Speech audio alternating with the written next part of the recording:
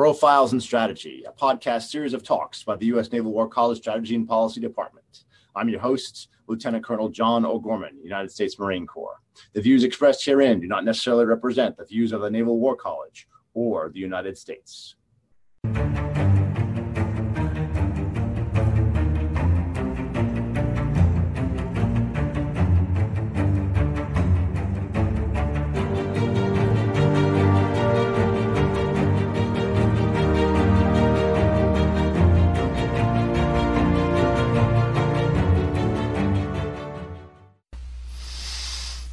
All right. Hello and welcome, everyone, to the Profiles and Strategy podcast, Episode 2, the Peloponnesian War. I'm your host, Lieutenant Colonel John O'Gorman, United States Marine Corps. Joining me today, fellow colleagues from the Strategy and Policy Department at the Naval War College. First, we have Dr. Mark Genest, who is the Forrest Sherman Professor of Public Diplomacy for the Strategy and Policy Department. Welcome, Mark. Thank you for being here. Additionally, we also have... look at my notes. Make sure I'm getting this right. Dr. Mike Palkovic is the William Leonard Rogers Professor of Naval History for the college. Welcome, Mike. Thank you, John. And lastly, but certainly not least, Commander Josh Hammond, United States Navy, Naval Flight Officer, and a classics major at the University of Michigan. So, nerds out reading the Peloponnesian War every night. Welcome, Josh. Thanks, John. Thanks for coming back from Martha's Vineyard to join us. Yes, that's right. That's exactly where I was. Got good photos, too. Yeah. All right. So for our first question for the podcast, for talking about the Peloponnesian War, and all of you touched on this a little bit in the lecture format, but let's kind of bat around the idea of the true cause of the war. And Mike, we'll go ahead and start with you. Was it really fear, honor, interest, and rising power of Athens, or do you think, what's your sense? Well, I think that's sort of true in the sense that there were certain forces that were at work when the Greeks dealt with one another.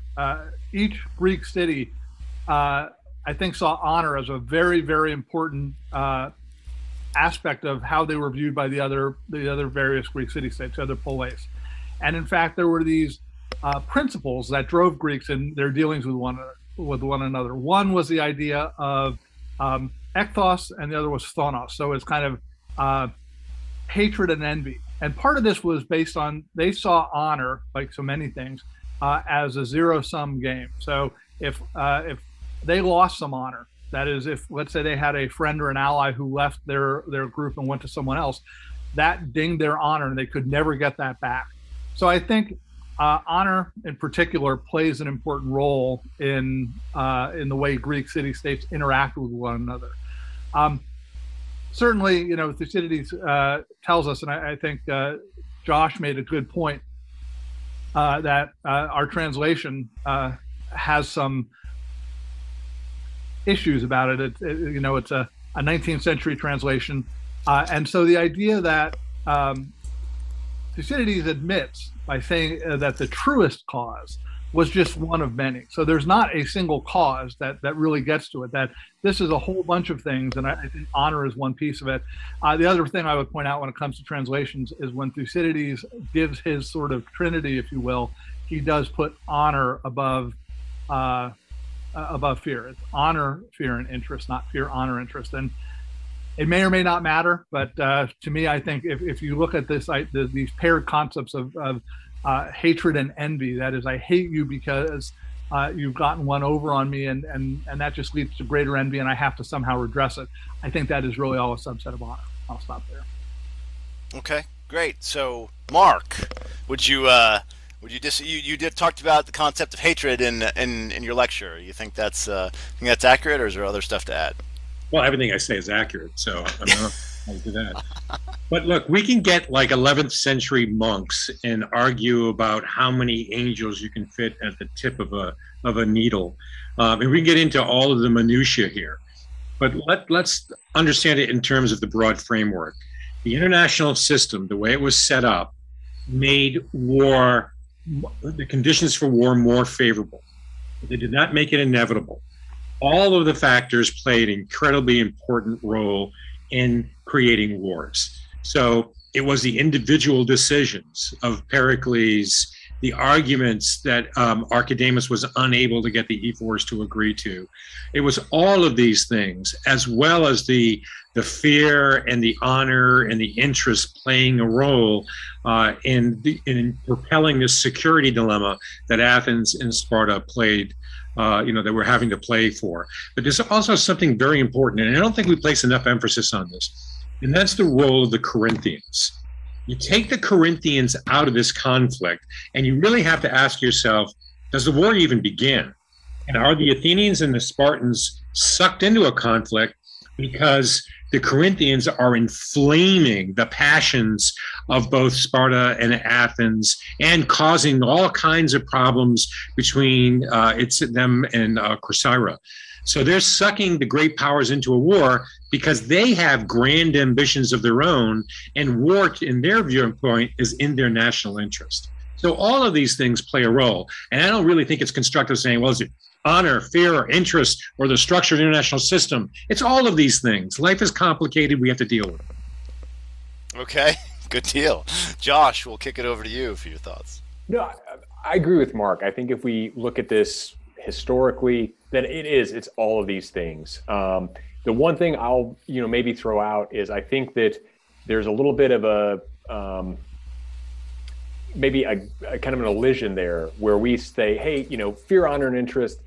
Do we mean that specifically as these three things? I mean, Mike kind of talked about the intricacies of translation, or do we mean that to be kind of just the way the international system works?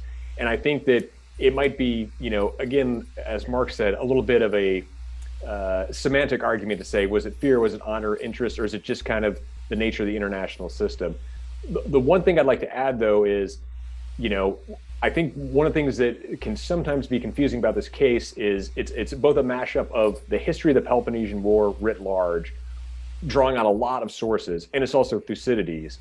And Thucydides is very clear. He says it's the growth of Athenian power and the fear this caused in Sparta. And he even a little bit later said, early in book one, later in book one, he goes so far as to say that all the arguments from everybody that Sparta hears really don't convince them. It's still back to that fear. So I think while I totally agree with Mark that there are so many factors here, Thucydides clearly picks one and says this is the most important reason. Okay. So as a framework, then, is the concept of reducing it to fear, honor, interest too simplistic? Mark, why don't we start that one with you? Oh yeah, I agree. And again, scholars and particularly political scientists try to take a complex world and simplify it into certain principles so that it's easily understood. And it creates kind of a theoretical framework. And that's exactly what the strategy and policy course tries to do. But we also have to recognize that everything is always more complex than we're giving it credit for. We also have to recognize that this book was written 2,400 years ago by someone who had an axe to grind. And that we're never, you talk about the fog of war in contemporary warfare. Well, think about the fog of history and how we don't really know all of the facts. We just know a few sides from Herodotus and other great ancient historians, as well as Thucydides. So, I mean, we're playing with viewpoints that aren't 100% pure. So we just got to make and extrapolate the best lessons we can from the information we have. Fair enough. Mike, go ahead. Yeah, I would agree that you don't want to be reductionist here and reduce anything to some simple explanation. Just a couple of things. One is, and I think this is important for our students to learn or to think about, is there's a reason we pick historical case studies, and that is because we have to contextualize these things. Any of us could write a strategy course in which all we did is we take historical cases, but we turn it into red and blue and decontextualize it. There's a danger in that. And I think we have learned that in the past, let's say 50 or 60 years, that when you don't know what's going on in a place or what motivates people, there's a danger. And so one of the things I would say in terms of understanding why Greeks thought the way they did, why they were willing to take certain risks, is it is important to see what motivated them. And so and I think that's what Thucydides is really getting at. He's talking about motives. honor, fear, interest. It's worth keeping those in mind because they may not be the same motives for everyone at all times. Things may be weighted differently. So that's one thing. To Mark's point, and I think to Josh's as well, we do really look at the Peloponnesian War here. And we have this question, I think, a lot when we talk about the case study is it a case study on Thucydides or is it a case study on the war? Because those would be two different ways of looking at things. We have lots of other sources. It's just there's too much for us to try and read. This is true of every case study. There's so much we'd want to have the students read if they had time. And I think there are students who have said they'd like to do deeper dives. They'd rather do fewer cases deeper. We would have a very different view if we looked at some of the other sources, because again, Thucydides often leaves us with just his opinion. And, as a historian, I want to look at everything I can. And there are other sources who give us different perspectives. So that's just worth noting, I think.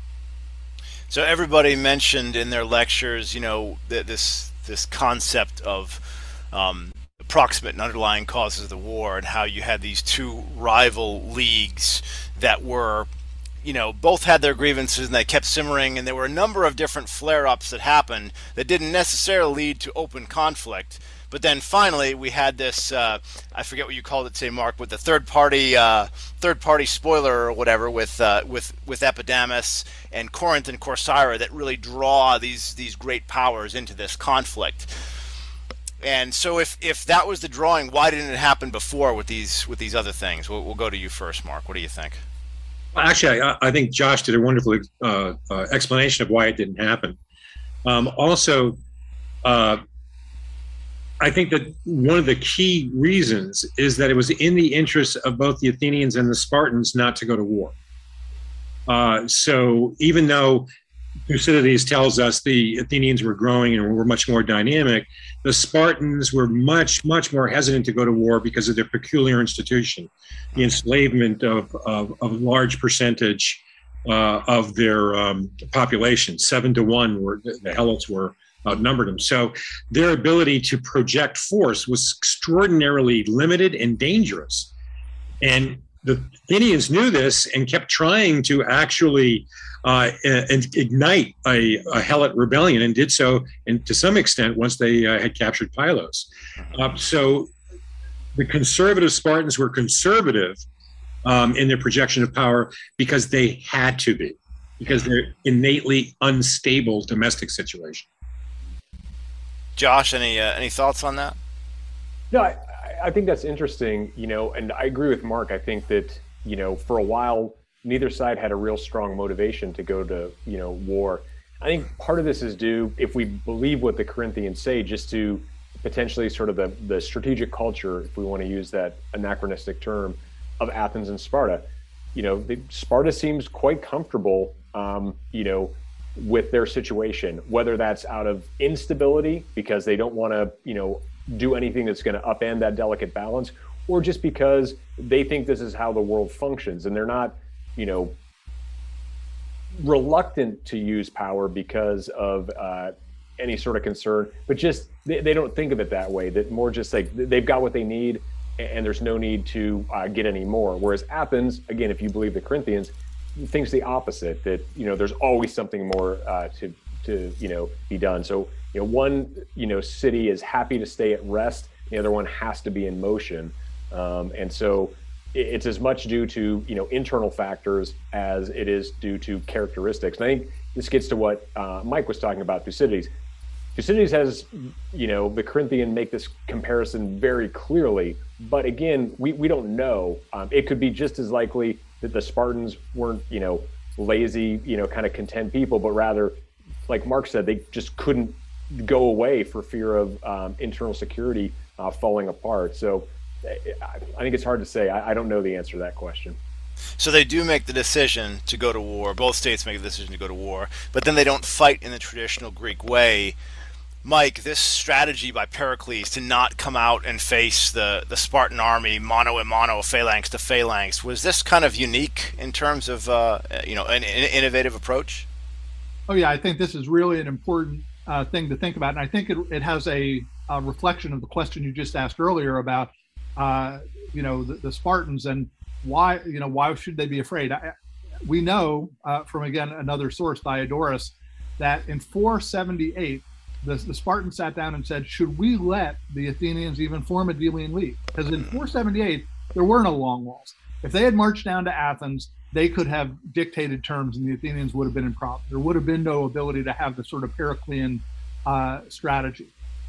So they made a choice to not do that, because I think the assumption they had was, and I alluded to this a little bit in my lecture today, is if you look at sort of the history, even through the First Peloponnesian War, the Athenians don't do well on land. They're just not a threat to Sparta. And I think Sparta said, they're not a threat, so the growth of power doesn't affect us directly. What I don't think they were thinking about is how it affects their allies, especially Corinth, who had this idea of being a rival commercial power. Or again, some of the things that we see, and I think Josh mentioned this in his lecture, one of the demands is about storing Aegina. Well, Aegina is another rival commercial power. So there's all of this playing out that I think informed the decision to go to war. But Pericles' strategy is really innovative, but it's also very difficult for him to do, because it's a great strategy in that it does thwart what the Spartans want, a decisive battle. But as we know at the beginning of book 2, there are Athenians who are really upset with not going out to fight, even if they think they might lose. It's like, hey, we got to go out and do this. We can't let them be right outside our walls, stomping on our grapevines and all of that. We have to do something. And I think it's a testament to Pericles as a leader that he is able to do this. I think part of the reason why Cleon makes some sort of shift in strategy is he's not that guy.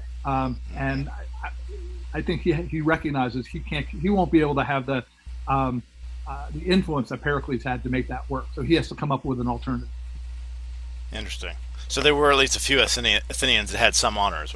That's exactly. Yeah. Josh, go ahead. No, I just want to jump in. This kind of popped into my head, and inspired by Mike's comment. I think one of the things that, if we believe Sparta is so different from other places, is that Sparta maybe has a different idea of what constitutes power or what constitutes interest. And it's really hard for them to see that maybe the world has shifted. We're going to talk in a few weeks about the American Revolution and how, by the end of that, Britain sees that, it's not about mercantilism and colonies, it's about free trade. And I think in a similar way, again, this is pretty anachronistic, but from 479 to 431, power in, the ancient Greek world has shifted from military power to commercial power. And Athens is definitely on the forefront of this.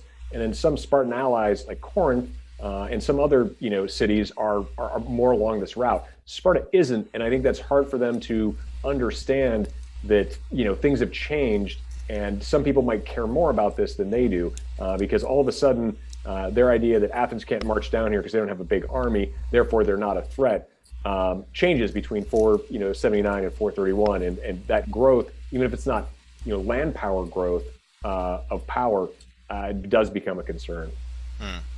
So go ahead, Mark. Josh brings up a really good point. I love the way he stated it in terms of commercial power superseding to some extent military power.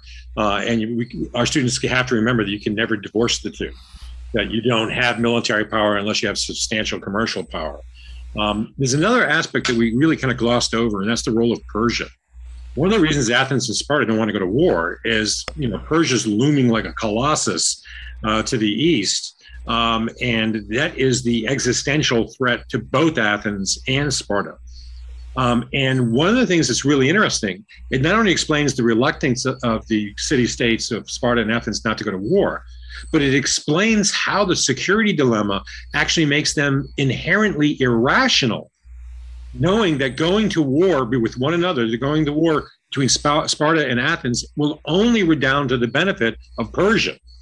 And the only one that's smart enough to get this is Archidamus, who says, wait a minute here, unless you get a navy, this is just going to be a war that goes on for generations, and it's going to weaken both of us. And it's essentially what happens. So we can never lose sight of the fact that even though we try to look at this as a bipolar world, it's not. It's a multipolar world, and in many ways, Persia is the big hegemon, not Athens or Sparta. So that's probably a good segue. All of you in your lectures had at one point or another mentioned, off ramps, right? Talking about war termination. There were times when peace could have been potentially achieved because one side or the other actually goes to their adversary and offers peace.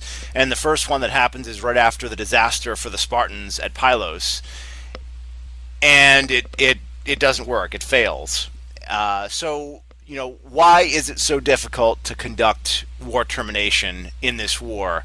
And just starting with the Pylos example, Mike, why don't we start with you on that question?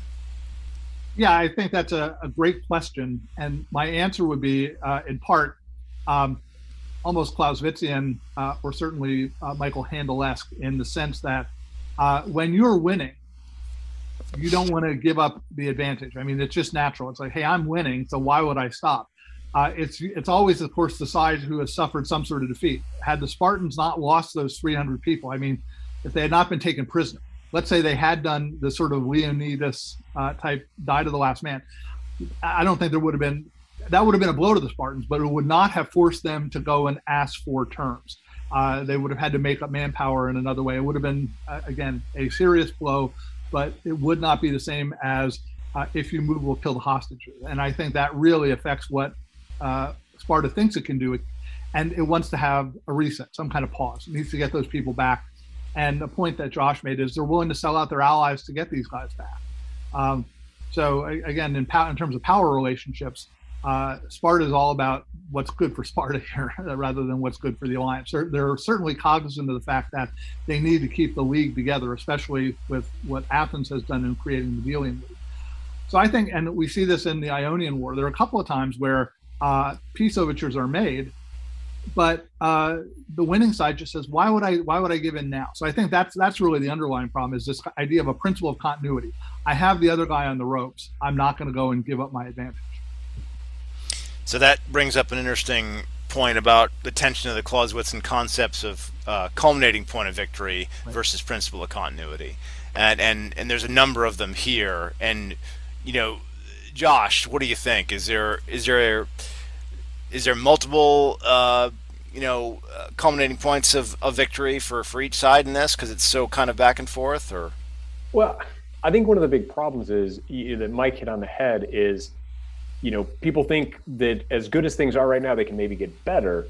And what makes this challenging is, I think we sometimes tend to think of these, cities as monolithic, and that Athens has goals and Sparta has goals. And I think, within each there are factions that want, more grandiose or less grandiose goals.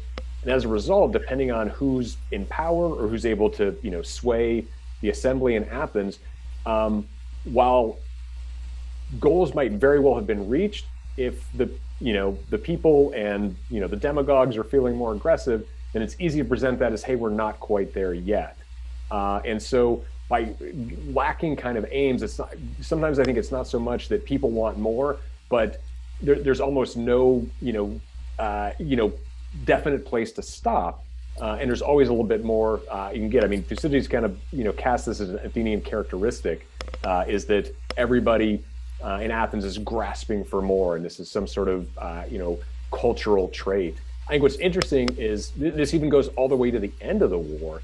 So at the end, after Aegispotami and Athens is on the ropes, for real, they make a series of concessions, and again, Sparta at this point does the same thing. They're like, nope, we can get some more, and they end up getting everything they want. So, I mean, it almost begs the question, was everybody wrong to not take an off-ramp before, if in the end holding out for exactly what you want, your maximum aim, was successful? Mark, thoughts on that one? Well, this is a great discussion, because one of the focus of this of the course itself is the tension between rationality and irrationality, and not just between on the battlefield with the fog of war and the passions of war. It's also back home as well. And there's a lot of strategic pathologies that we can extrapolate from this case study. This is going to make Mike's head spin, so it's going to be really fun for me to say. I think honor is one of the most overrated aspects to the Peloponnesian War. And here's why. Look at the Spartans. They're all about honor. They're all about the macho, you come home victorious or on your shield. So what do these wussies do when the kids of the leadership of Sparta get captured by the Athenians? They immediately capitulate and they say, oh, we can't lose Junior. We have to sue for peace. Well, what the hell happened to your honor there, Spart boy? I mean, what's going on here? You're throwing your honor away, and you're actually undercutting your credibility with your alliance allies by doing so, and yet they do it. I think in the end, it's about passion. It's about careerism of the leadership. It's about, hey, I got this and it's glorious, but I can go even for more glory. And it's this need for leaders, particularly in ancient Greece, where unlike the United States, where you fail, you write a biography and you make millions of dollars. In Greece, you get kicked out of the city-state or executed. So the stakes are much higher. And that's why they're always going and grasping for more. And that's why they always pass their come-any point of victory, consistently pass their come-any point of victory, because they're like little MacArthurs. They're letting their passion and their ego get in the way of rational decision-making.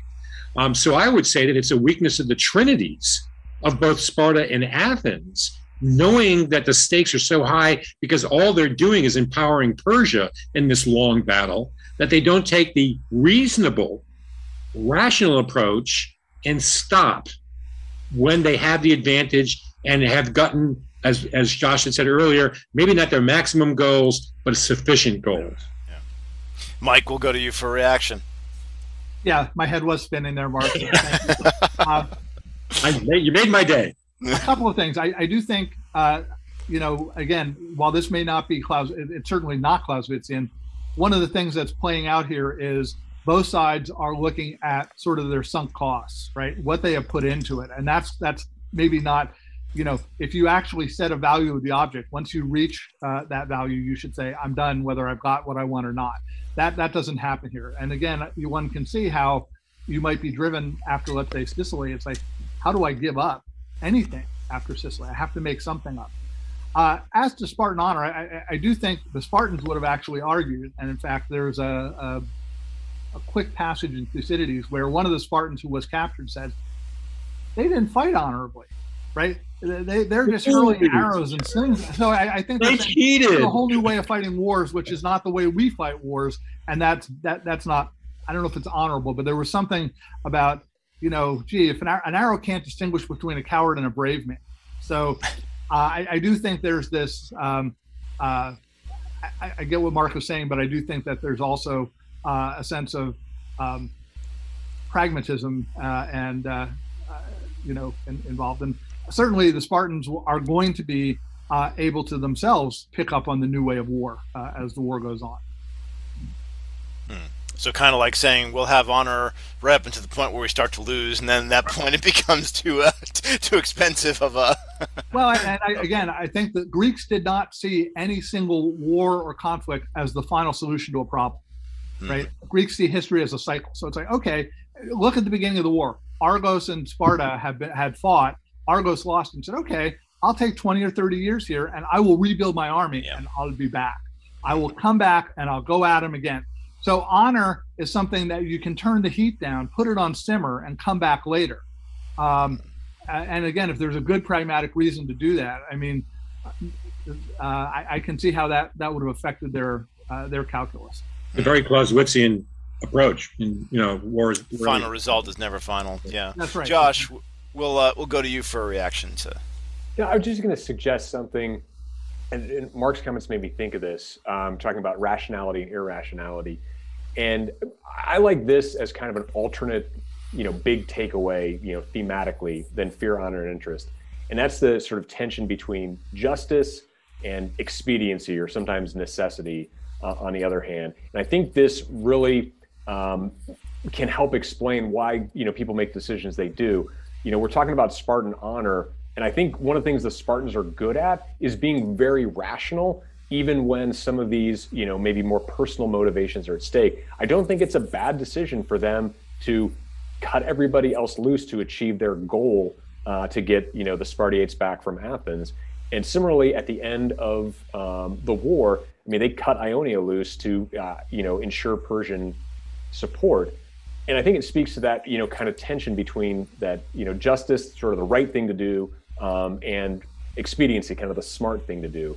And by getting this right, or getting it right more often than the Athenians do, I think the Spartans are more rational.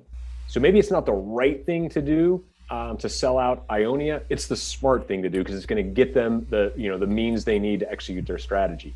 Athens, on the other hand, especially later in the war, as their leadership degrades and their kind of decision making in the government falls apart, I think that's where their irrationality can be traced to both these. They do things that are both wrong and stupid. Executing the generals after Arginusae is wrong because it wasn't their fault, like a storm blew up. It's also very stupid because now they don't have any generals left. And so I think that if you look at those as two forces in tension, rather than sort of three, motivations that can, work together or crosscut, you can see it helps explain rationality and irrationality. And the Athenians have this great quote about the Spartans from the Melian dialogue. They say the Spartans are very fond of saying the things that work well for them are just, and the things that don't are unjust. So I think Spartan honor, it can be pretty practical at times. Well, one of the things to jump on what Josh said is one of the lessons, the enduring lessons of Thucydides, is that the longer the war goes on, the more savage both sides become, and the less of a firm grip they have on rationality, and the more willing they are to relinquish their principles.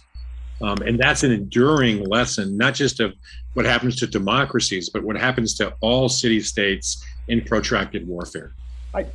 I'm going to push back on that a little bit because I think that this is where, again, that characterization that Corinthians come up with of the Spartans being sort of more moderate really rings true, because at the end, they pull back all the way. Corinth is telling them, to just destroy Athens. And they say, nope, we're just going to, tear down the long walls and we're going to, restrict the Athenian navy. So even though everything has escalated up to that point, I think this is another example of the Spartans using that sort of moderation that Thucydides identifies in them to come back to a rational decision. Again, this one maybe isn't smart because later Athens kind of reconstitutes and poses a big threat to Sparta, but you can't argue it's wrong. But that's their maximum aims, Josh, right? Their aims at the outset were tearing down the walls and the dissolution of the Delian League. And they got both of those maximum aims. The fact that they didn't go beyond those aims, I think, speaks in part to their wisdom or their moderation. But they certainly had achieved what they had set out to achieve. No, absolutely. Sorry, Josh. I was going to say the rhetoric, though, was free the Greeks. And to Josh's point, they were happy to sell the Ionians out. But again, there's an episode during when the Spartans are laying siege to Methymna there on Lesbos, and one of their allies gets in and attacks some Persians. And they said, look, I know this is not palatable, but we'll address this later, right? Once we've beaten Athens, that's the goal, beat Athens, to get what we want. We can come back and beat the Spartans. Again, I think the Spartans thought we can beat the Persians whenever we want to. The Persians are not, they have money and all of this, but when push comes to shove, we beat them at Plataea and we can beat them again. But the free the Greeks thing was a canard, Michael. Free the Greeks had no intention on freeing Greeks, particularly Helots. That was a soundbite, a disinformation campaign that was focused on freeing the members of the Delian League. It didn't have anything to do with freeing Greeks broadly. It was a wonderful I.O. campaign. Well, Helots don't count as actual Greeks, right? Yeah, they're Helots. That's a joke. That's a joke. No, but John, I think, John, I know you're joking, but I think you have a point. I kind of disagree with Mark on this one. I think this is a great soundbite, but I don't think it's meant, as somehow this, hey, free the Greeks except for the Helots, wink, wink. I think they do want this, the empire dismantled. I think they know that there are a lot of subjects of the Athenians who are eager for, a message like this. So I don't think it's quite that disingenuous. I think that Sparta later kind of has to realize that, maybe following through with this to the letter is not going to be the best,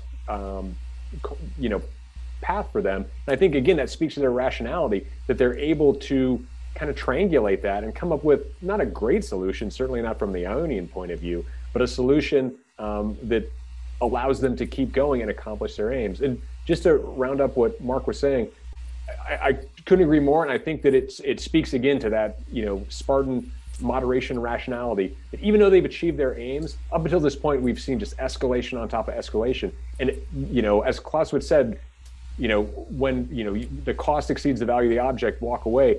This is kind of a variation on that. But once you've achieved your aims, they walk away. There's nothing more they need to do. And I think that speaks to their rationality and moderation. So pulling on a couple of threads, because this is an interesting one, it speaks to course theme number one in terms of, policy, strategy, match. And I like how in your lecture, Josh, you kind of made this whole like minimum, maximum aim. Is there a danger in not, clearly articulating, knowing if your power are going to war, exactly what you are trying to do in terms of this concept of, well, we want to go for this, but we really want to accept. Is there a danger in having this sliding scale of aims, political aims? Well, full credit, I totally got this from Carl Walling in his article in the Naval War College Review, and I don't know enough about other sources. This might just be our way of kind of putting, this in the terms of the course. It's really hard to see, at least kind of writ large in Thucydides, why people are doing things. Very often you'll get Thucydides giving you a leader saying why they're doing it, but then you always have to ask the question, is this really why they're doing it, or is this leader trying to sell this a certain way? Alcibiades repping for the Sicilian expedition comes to mind. Only time I can think where Thucydides says this is what they were going to do and why comes in book 5 when he talks about the Battle of Mantinea, and he lists Athenian objectives. Athens thought that if they were to win this battle, they would keep Sparta out of invading, they would break Spartan land power, and accomplish these things. But it's really hard to find another example of that. So I don't know if that means they didn't know, if they weren't monolithic, if it depended on the leader, or we're just trying to impose kind of a modern, policy strategy construct on something the Greeks wouldn't have thought of that way. Mike, what do you think? Yeah, I'm with Josh on this. I think it's hard sometimes we're trying to infer their aims from their actions, and that may not be, the best way to do it. So, like as I think Josh put it, the minimum aim was to placate the Allies.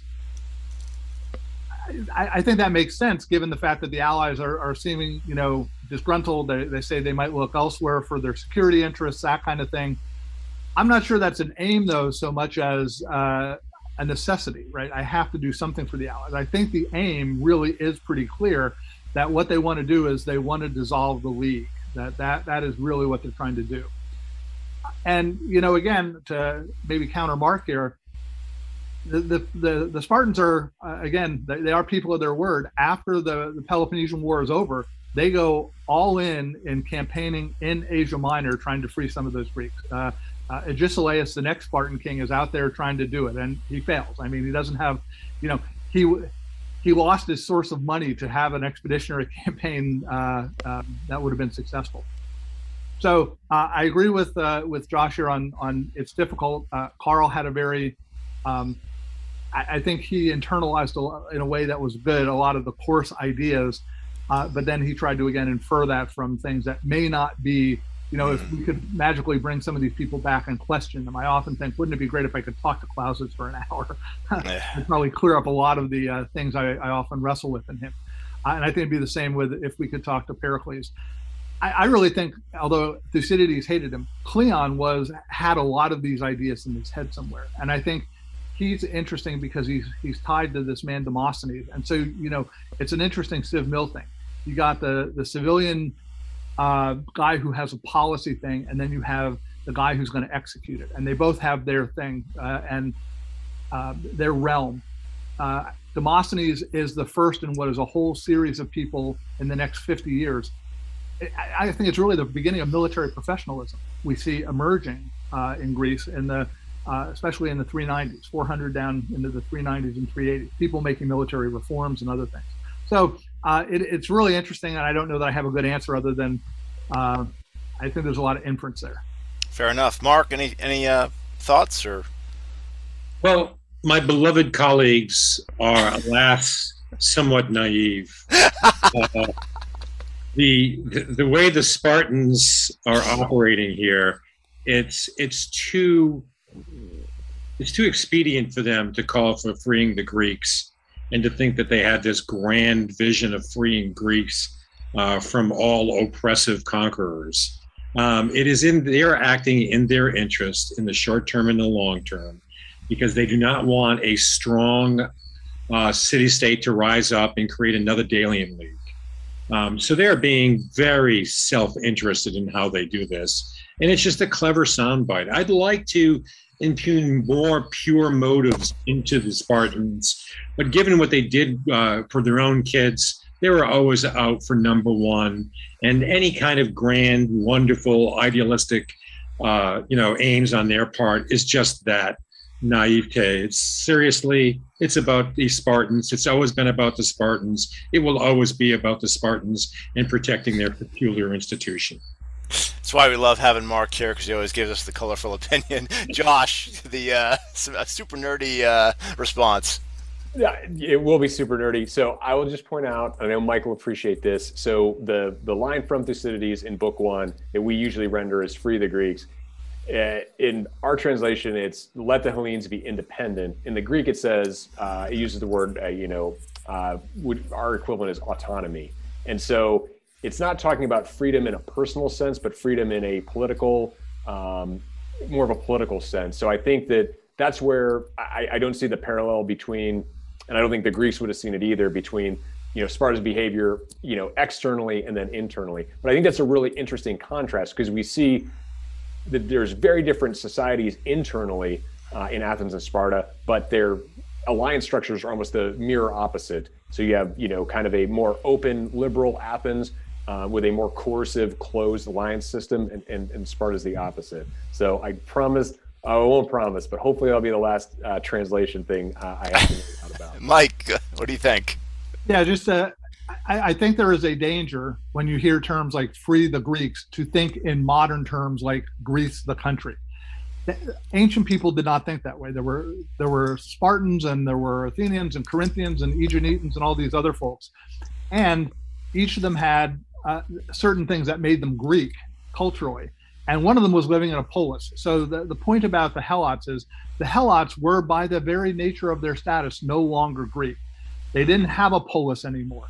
Just like the Macedonians were no longer Greek in the sense, or were not Greek because they had a king. The Persians weren't Greek. They had a different context. So I think what they're saying, to Josh's point, this is about autonomy for cities. You shouldn't have anybody, lording over you like the Athenians were. I mean, we're the lords of the Peloponnesian League, but look how we treat them. We let them vote with their feet. They don't have to send troops to us. We have a commitment, but if it's like NATO, if they don't send the troops, it's like, I'm not going to go and force them. I'm not the Warsaw Pact. So I do think there is again, this is where that, it's not a red team and a blue team. There's a little bit of an understanding this, why people did what they did, looking at their worldview. I think you can encapsulate it by saying the Spartans did what was in their interest to do so. And they would not have called for more autonomy or freeing the Greeks, or whatever words you want to parse. They were acting in their interest and only in their interest. They had little care about creating an autonomous situation, because their only concern was destroying the Delian League. We can argue about the wording, and the problem with you people is you know too much about this stuff. If you were a super political scientist, you'd see the big picture, and the big picture is they're only acting in their national interest, and that's it. End of discussion. Well, speaking of national interest, that's probably a good segue to kind of take the Peloponnesian War, which is, this millennia-old conflict, and kind of talk about what it teaches us in the contemporary realm. So, Mark, today you mentioned the Graham Allison's book. This is the Thucydides Trap, and how rising powers are naturally going to go to war with our status quo power is going to go to war with rising powers. Are we applying this without any thinking about national interests to China or to Russia? Are we just taking this blanket concept and going, oh, well, we're going to go to war with China because it's a rising power, and that's the way that Graham Allison said it's going to happen? Mark, we'll start with you.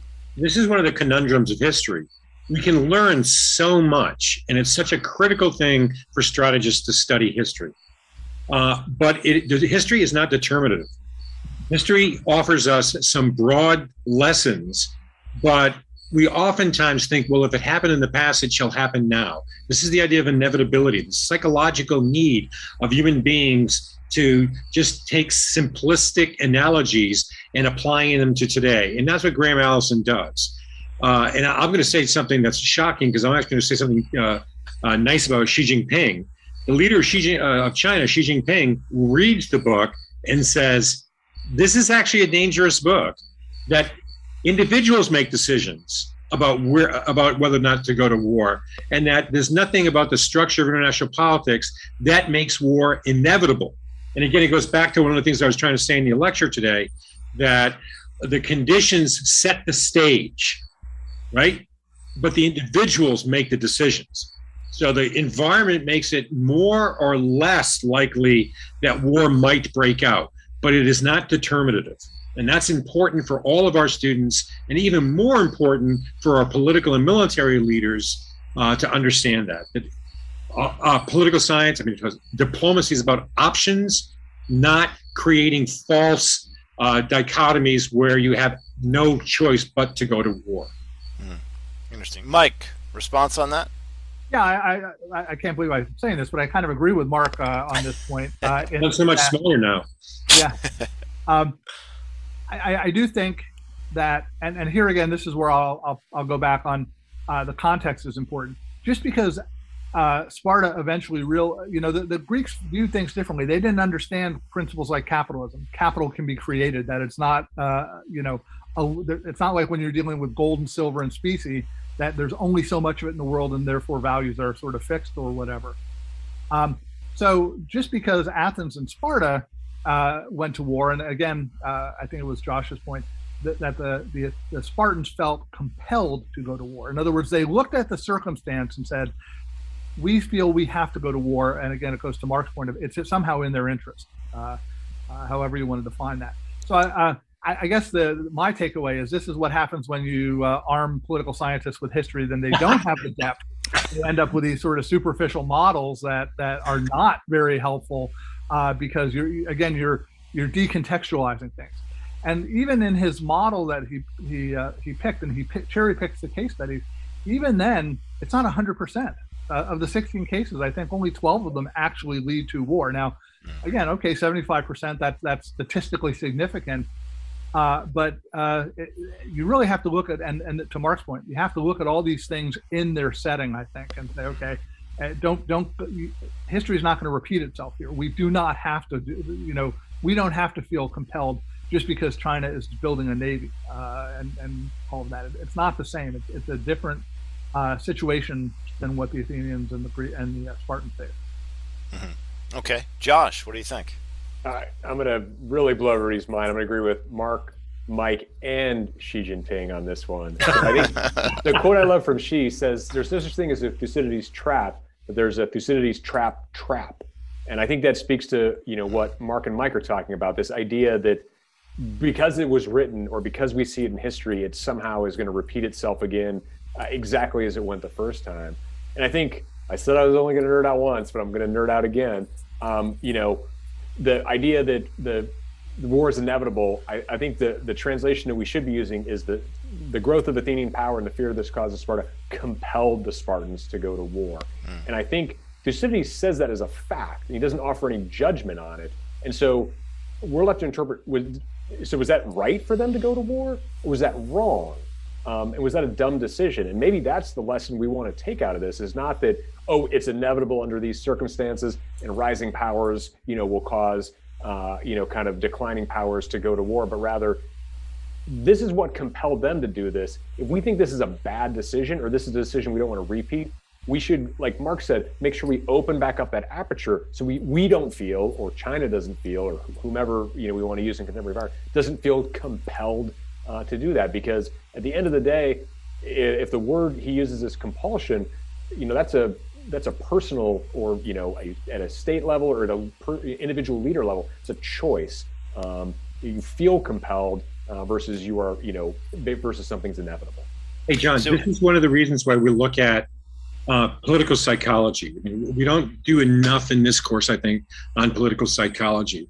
And one of the reasons I use that term premature cognitive dissidence is the idea that you are falsely creating an idea that you are compelled to do something. So, we can talk about the language of it, if it's inevitable or is it compelling, but it's the same psychological pathology that you're seeing, that you don't have choices when you're ignoring really viable options that you shouldn't be. And that's that tension between rationality and irrationality. So pulling on that a little bit, if one of the things we talked about in the beginning of this was how those third parties kind of pulled these two alliance systems into war, talking about what was happening with Epidamus and Corcyra. Is there a lesson to be extrapolated to that in terms of what's going on right now in Ukraine with, Russia attacks Ukraine, and here we are kind of, supplying the Ukrainians and whatnot? Would a study of the Peloponnesian War say maybe, hey, we ought to not be doing this and staying out of that because it could pull us into a conflict? What do you think? We'll start, Mike, with you on that one. Well, again, I wouldn't take any of the cases that we have in the course and try and translate it to current situations. What I think what the course hopes to do is to arm students with a lot of these case studies, which is why we do such a broad spectrum of history, and say, okay, is there something about what the decisions people made in the Peloponnesian War that might help me think about this? So again, we're not trying to tell them what to think or to come to a conclusion or any of this. It's like, okay, I have a whole bunch of data in my data set, and I can kind of just think my way through it.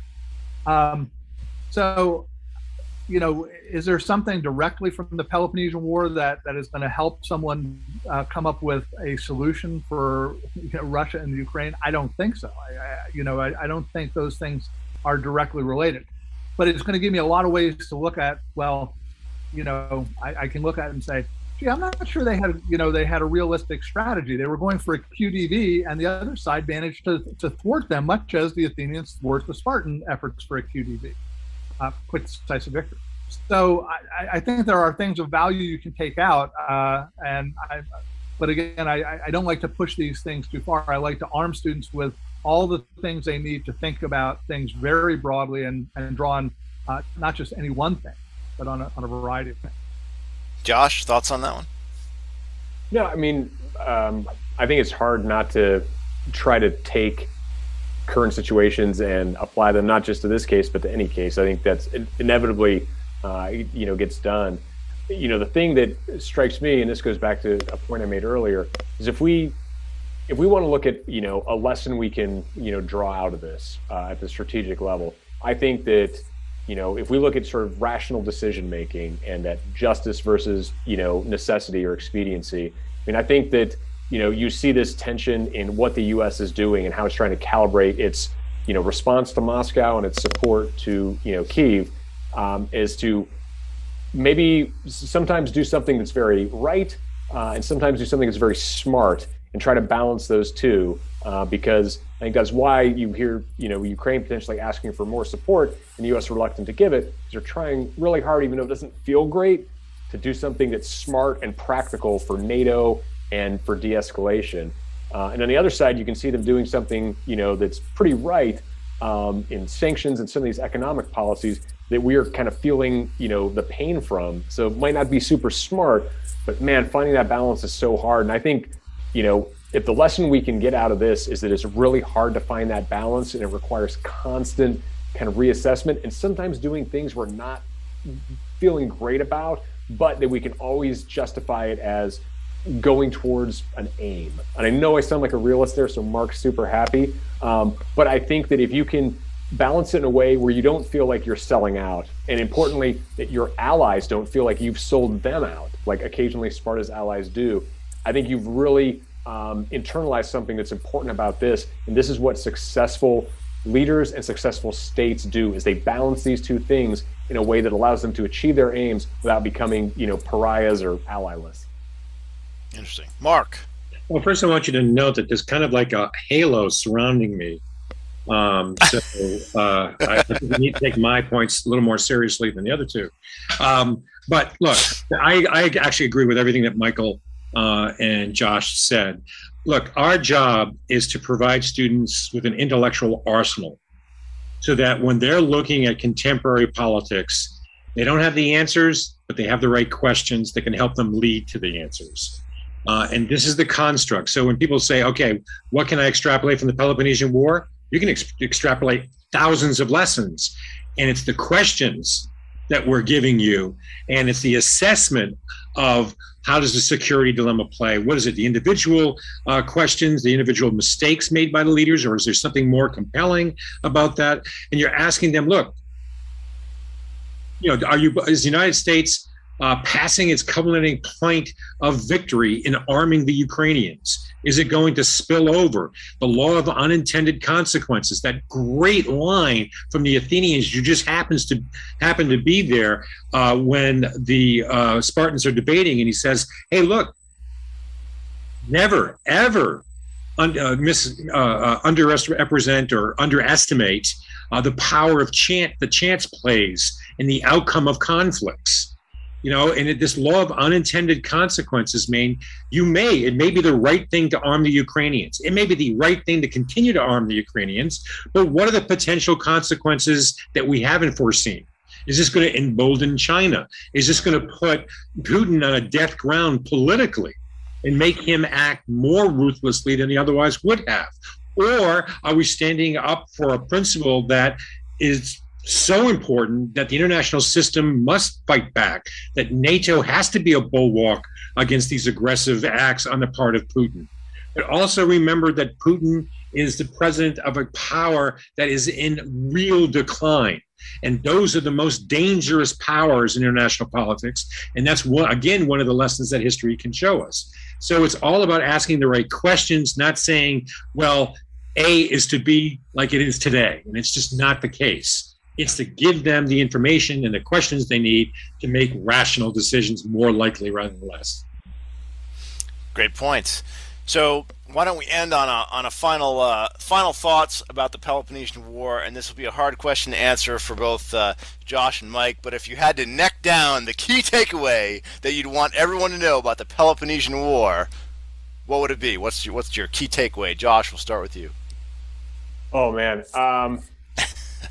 So for me, this sounds so corny. When you write a college, application, I don't know, maybe they don't write college application essays anymore. I have no idea. Oh, they do. I wrote they do. them.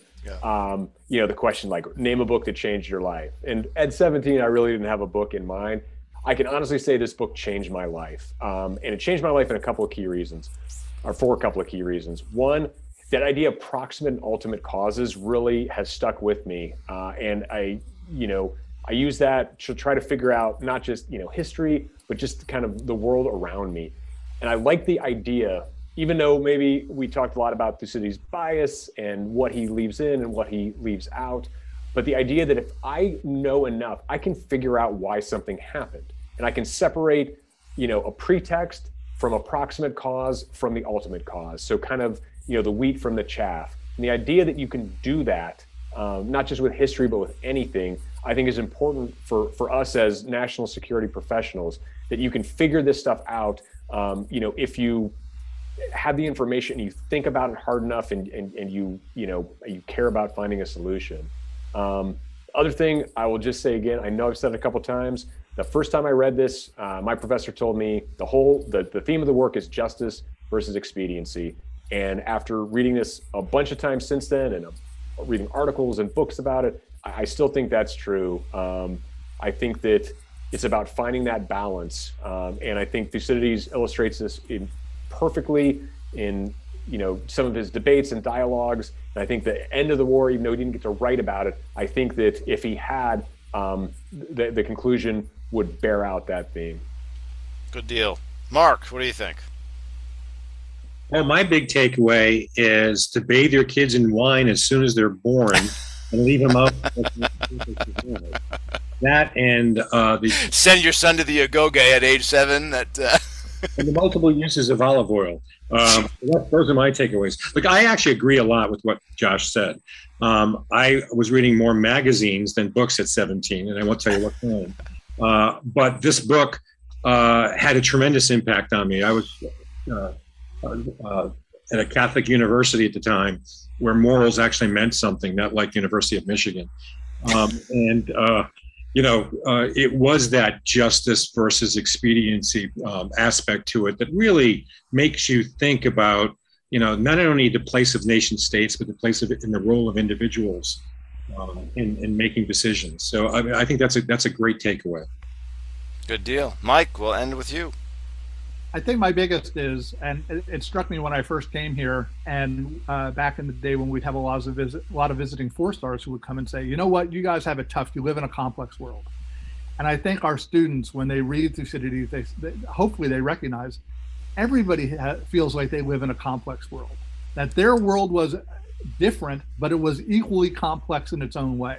So maybe that's one of the big things that transcends this is everybody lives in a time where their system is complicated and difficult. And now I will say we have things, and it goes to your point on, let's say, Russia and the Ukraine. If Russia had no nukes, we'd be acting very differently. If there was no nuclear, if no one had nukes, this would be a very different war and would be playing out differently, I suspect. So that's one thing, is that we shouldn't assume our job or the era in which we live is harder to deal with. It's always been hard. This has never been easy. As one of my former colleagues used to say on stage, strategy is hard. And that's true whether you're fighting with spears and rowboats or whether you're fighting with drones and, 5th generation fighters or 6th generation. Well, I don't know what we're up to, but if you're fighting with really high tech equipment. And I think it's strategy, again, that idea of, this is a difficult thing. It has to do with choices and other things. The other thing that I like to take away from this is just, it is one of the few cases in the course where the land power defeats the sea power at sea. And it is worth thinking about what they had to do to make that happen and how hard that might be. So again, as you're thinking of China, how hard is it going to be for China to do that? Maybe they can do it, but it doesn't happen much in history. And maybe that the lack of the pattern is something worth thinking about. And I think I'll leave it there. Oh, it's a great point. Great point. Outstanding. All right. Well, gentlemen, this was a very interesting and engaging discussion. Thank you very much for your time, and we will see some of you on the next episode of Profiles and Strategy. Hey, thanks, John. Great job. Thanks, John. Appreciate it. Thanks, Mike. All right.